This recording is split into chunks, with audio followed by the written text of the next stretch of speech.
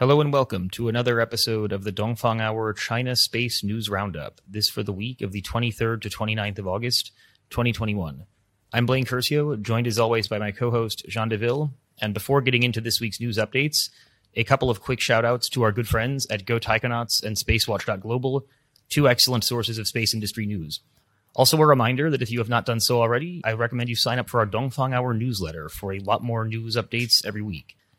This week on the show, we bring you updates on a 1 kilometer long space station, a few launches during the week, but first, some discussion on a turbulent week in U.S.-China space relations. Ladies and gentlemen, welcome to the Dongfang Hour. Please make sure your seatbelt is securely fastened. 女士们、先生们，我的飞机已经离开上海，我们预计在当地时间下午6点25分左右到达。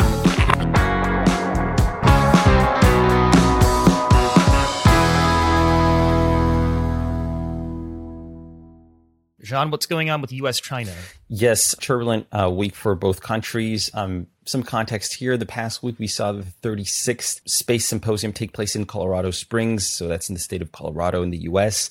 And more specifically, on the 25th of August, there was this panel that took place with the head of space agencies in which we saw NASA Administrator Bill Nelson. And the discussion was mostly about the ISS. But during this discussion, Bill Nelson voiced a strong skepticism about any collaboration with China. And notably, when they were talking about the ISS and human presence in LEO, basically, Nelson mentioned that he hoped to see the ISS prolonged at least until the 2030s, and he hoped that commercial initiatives would replace the ISS after that. And China inevitably came up during the discussion, as the country is also currently assembling the only other operational space station, the Tiangong space station. And Nelson put aside any idea of cooperation with China due to a lack of transparency, with his exact words being, unfortunately, I believe we're in a space race with China. I'm speaking on the behalf of the United States for China to be a partner. I'd like China to do with us as a military adversary like Russia has done. I would like to try and do that. But China is very secretive, and part of a civilian space program is that you've got to be transparent. End of quote. And this quote isn't without reminding us of another sequence in May 2021 where Nelson was testifying in front of a White House committee. And this was just after China had landed the Zhurong rover on Mars. And during the sequence, we saw Nelson brandish a picture basically of the Zhurong rover that CNSA had released a couple of days earlier. And he said, I think that's adding a new element as to whether or not we want to get serious and get a lot of activity going in landing humans back on the surface of the moon. So again, putting forward this sort of space race atmosphere between the US and China. So back to the statement from Nelson in Colorado Springs, it was met with deep skepticism in China, on the Chinese internet, and a lot of Chinese netizens pointing out that the literal non-existent state currently of the US-China space relation is due to US export restrictions. It's also due to regulations like the Wolf Amendment since 2011 that basically prohibits NASA from having any direct contact with their Chinese counterparts. So yeah, definitely some tensions. And taking a step back here, the tension here on the US side is not entirely unexpected, because if the ISS funding and lifespan is not extended by the US Congress or by ISS partner nations, and if, commercial space station initiatives fail to materialize in the near future, then potentially the Chinese space station could be the only operational space station in low Earth orbit in a couple of years. And you add to that European nations and Russia have been invited on board the Chinese space station, and that China is also having closer and closer ties with Russia regarding lunar exploration, and namely it's the ILRS, the International Lunar Research Station. Well, you can see how China is increasingly shaping the landscape of crewed spaceflight, and potentially at the expense of the US. So probably this is where the tension is coming from. And so I think we'll have to see how this goes in coming years, but I don't think things will change much and these tensions will remain. We've seen that the new U.S. administration has shown no sign of wanting to take a softer stance on China affairs, maybe regarding space or non-space stuff. Definitely. That would be an interesting future to be at a point where the only operational LEO space station was the Chinese space station, although we'll have to see. So just a couple of points on the Chinese response to the above panel discussion and the ongoings in Colorado more generally. So the first point I would bring up is that we saw the topic of the Space Symposium come up at a press conference on August 25th, halfway around the world in Beijing, with Foreign Ministry spokesperson Wang Wenbin. And the press conference was being held on the National Low Carbon Day and also during the 31st National Energy Conservation Week. So a lot of discussion was around renewables and a sustainable future, but also included a few questions about space-related topics and in particular the events in Colorado Springs. So there was a reporter from Shenzhen TV that highlighted comments made by U.S. Space Command head General James Dickinson during his speech in Colorado, where they pointed out in particular that Dickinson noted U.S. space warfighting capabilities are increasing and that there would be conducting military exercises in space in the coming years. So perhaps not so aggressive, but quite forceful about what the U.S. is up to. And so again, at this press conference, Foreign Ministry spokesperson Wang responded to this saying, I quote, "Space security is getting increasingly complicated and severe, with the U.S. being the primary factor that has an impact on space security. In recent years, the U.S. has openly defined space as a new warfighting domain, put in place an independent Space Force and Space Command, and vigorously built up military strength. What the U.S. has done exacerbates the risks of weaponizing space and turning it into a warfighting domain, and severely threatens the peace and tranquility in space. In this regard, China is deeply concerned." So definitely some pretty clear words there, and some interesting developments in the U.S.-China space relations over the past week. And it's fascinating that an event such as the Space Symposium in a place like Colorado Springs can become such a flashpoint for the relationship between these two countries. And last point I would bring up on U.S.-China space specifically, if you're interested in more information about it, we did a long-form episode in April of 2021 where we interviewed with the Secure World Foundation and the Kalis Foundation. So we'll put a link on the screen, and if you're interested in more, recommend checking that out. So going back to the conference and just a couple of final points to wrap up, I think it's very interesting to see that this conference actually took place. It was probably the largest space industry conference in the U.S. since Satellite 2020 in March of 2020, which was basically right at the beginning of the COVID outbreak in the U.S. And a couple of the people that I had spoken with who attended the conference said that the attendance was better than they would have expected, and that it was very refreshing to be at an in-person conference. So again, pretty cool to see. The symposium itself, just a little bit of background, it's a pretty interesting event. It brings together a lot of people from military space and an increasing number of commercial space companies that are hoping to do business with, the U.S. military or NASA. And so again, from reports on the ground, we heard there was a very large exhibition hall with booths for all of the usual suspects, so Lockheed Martin, Raytheon, etc. And then another massive exhibition hall with a large number of commercial space companies. So overall, sounds like a pretty cool conference, even if it did become kind of a flashpoint. Just a couple of other noteworthy pieces of information to come from the conference, and then I'll turn it back over to Jean for some launch updates. So the conference included a discussion on the shortage of global semiconductors and the extent to which that is impacting the U.S. military and their LEO broadband plans. So notably, the U.S. military had planned to launch 12 DARPA LEOCOM satellites in 2022 as part of their Blackjack program, and these may be impacted because of semiconductor supply shortages. And the last point is that we heard from Gwynne Shotwell, the president of SpaceX, that the Starlink constellation is going to have laser intersatellite link terminals on all future satellites, which is apparently the reason for a current lull in Starlink launch cadence. And so Shotwell mentioned that the biggest pain points from a cost perspective for them right now has been the user terminal, which is, as far as we know, around $2,000 or $2,500 to manufacture, but it's sold for around $500. And so, again, this is an overlooked piece of the puzzle in terms of LEO constellations and something that Shotwell highlighted as the biggest bottleneck.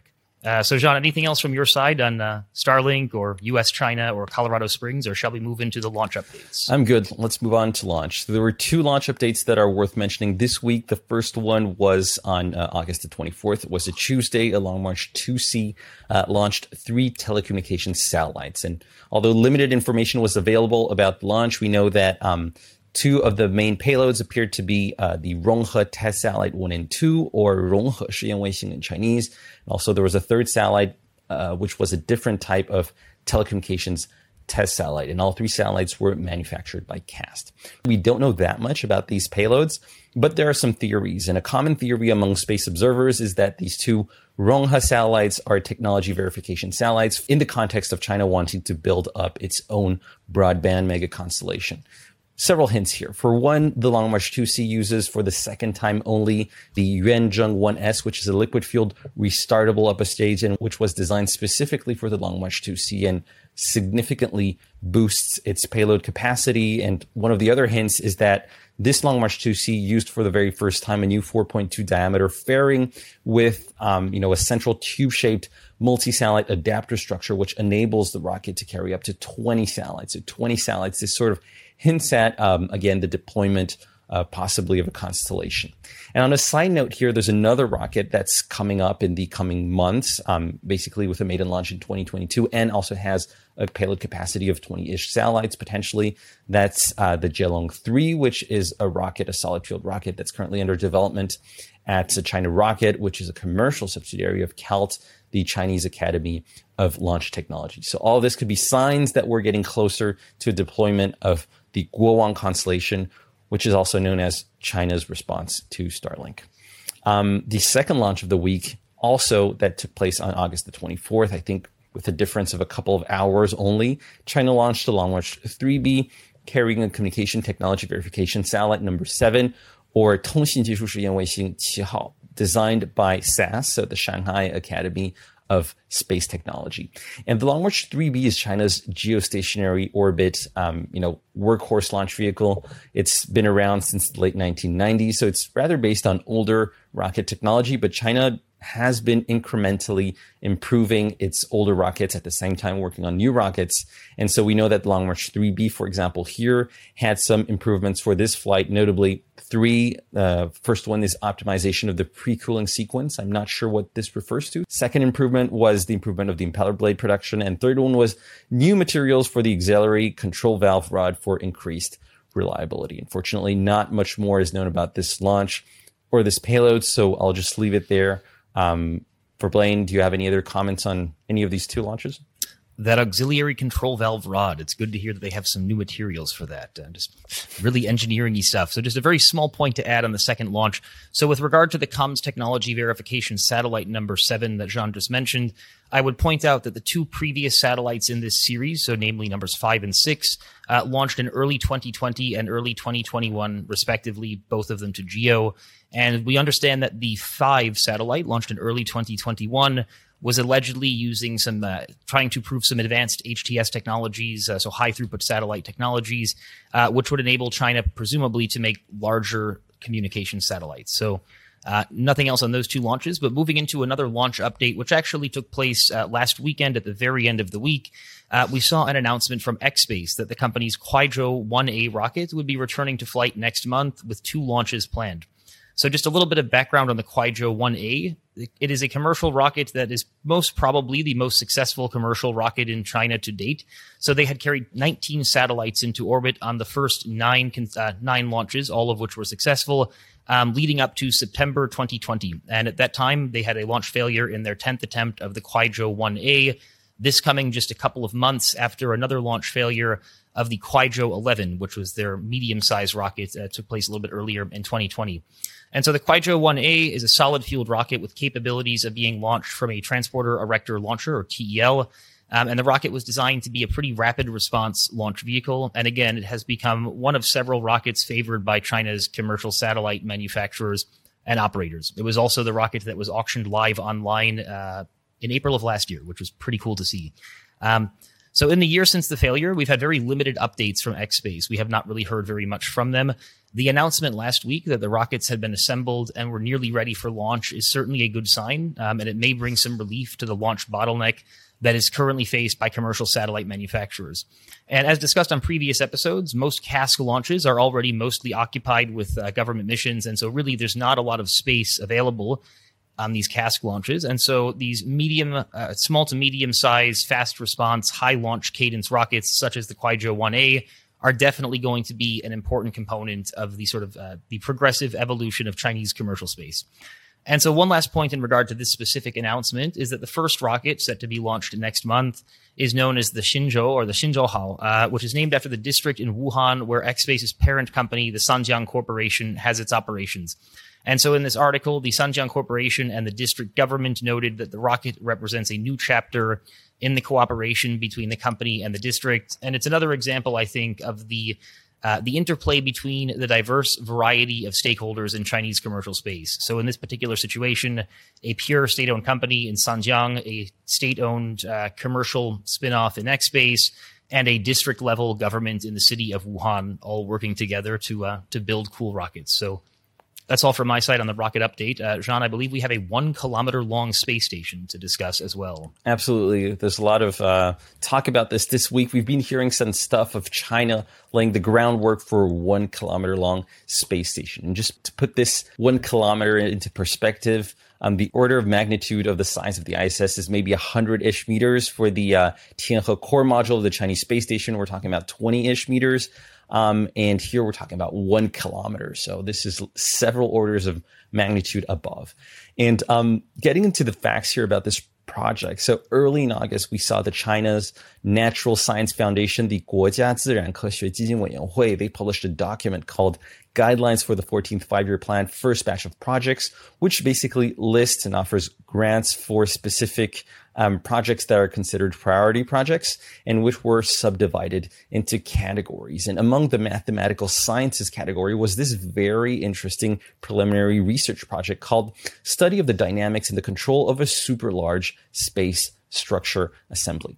Now, obviously, from the phrasing of this research project, you can feel that this is very early stage research rather than an actual engineering project that's on China's roadmap. And so the announcements of China actually building a 1 kilometer long space station obviously is false. We're talking about fundamental research here. The purpose of this space station would be, so quoting them here, to enable long-term stays in space, space resources utilization, extending the current space station, and advancing space exploration and space sciences. And 4 research topics were discussed in this document. So there was, first one, weight-reducing strategies in the design of super large stations, and probably no surprises there. Such a large station, the idea would be to try and control, maybe through new materials, a way to, avoid the station weight just getting totally out of control. The second research topic was dynamics of the assembly of a super large station. Again, no surprises there. Space stations, even smaller ones. It's weird to call the ISS smaller, but space stations like the ISS, even they are assembled in multiple modules and not just all launched in one go. Third, research direction, orbital and attitude control for a super large station. No surprises. And 4, ground simulation for the assembly of a super large space station. Now, taking a step back here, if this space station ever materializes, as mentioned, this would probably be done through dozens and dozens of launches of China's future super heavy rocket, the Long March 9. And this, such a massive concept, does remind us a little bit of this speech from Long Lehao in June 2021. So Long Lehao, the chief designer of China's Long March rockets, where he discussed a gigawatt level Chinese space-based solar station plan for the 2050s, and that would have the size of several kilometers, that would weigh 10,000 tons and necessitate 140-ish Long March 9 launches to be deployed. And so, we're getting close again to this kilometer-long space station idea. Another similar discussion was from the president of CALT, Wang Xiaojun. This was in June 2021 at the GLEX conference, and where he discussed a preliminary study for short-term and regular human exploration of Mars, and which included spacecraft with several hundreds and possibly thousands of tons. So again, this idea of having this massive spacecraft that's assembled in orbit. These projects, again, they're very early stage. They're not really engineering projects on the roadmap, but it's cool to see that, China is preparing, the technology building blocks for this. And hopefully we'll see this sort of stuff, maybe in the decades to come. I'll probably have white hair by then, but it will still be cool to see.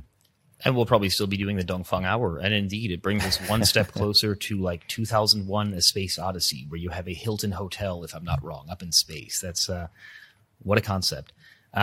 So nothing else from my side on these, mega projects, but just a reminder. So this has been another episode of the Dongfang Hour China Space News Roundup for the week of the 23rd to 29th of August, 2021. And for a bunch more insights on the news of this week, we encourage you to check out our Dongfang Hour newsletter. at newsletter.dongfanghour.com. That is newsletter.dongfanghour.com. And if you like what you've watched today, feel free to comment or share or like or otherwise subscribe to our channel. We're always happy to hear from you. And if you've enjoyed this video and you want to support us, we're setting up an online donation box in the coming weeks. So feel free to do a contribution. It really helps the channel. And also, if you're a company, we also do some occasional consulting work. So do get in touch with us at contact@dongfanghour.com. And apart from that, I'm Jean Deville for the Dongfang Hour. Thank you very much for watching, and we'll see you in next week's episode. See you next week.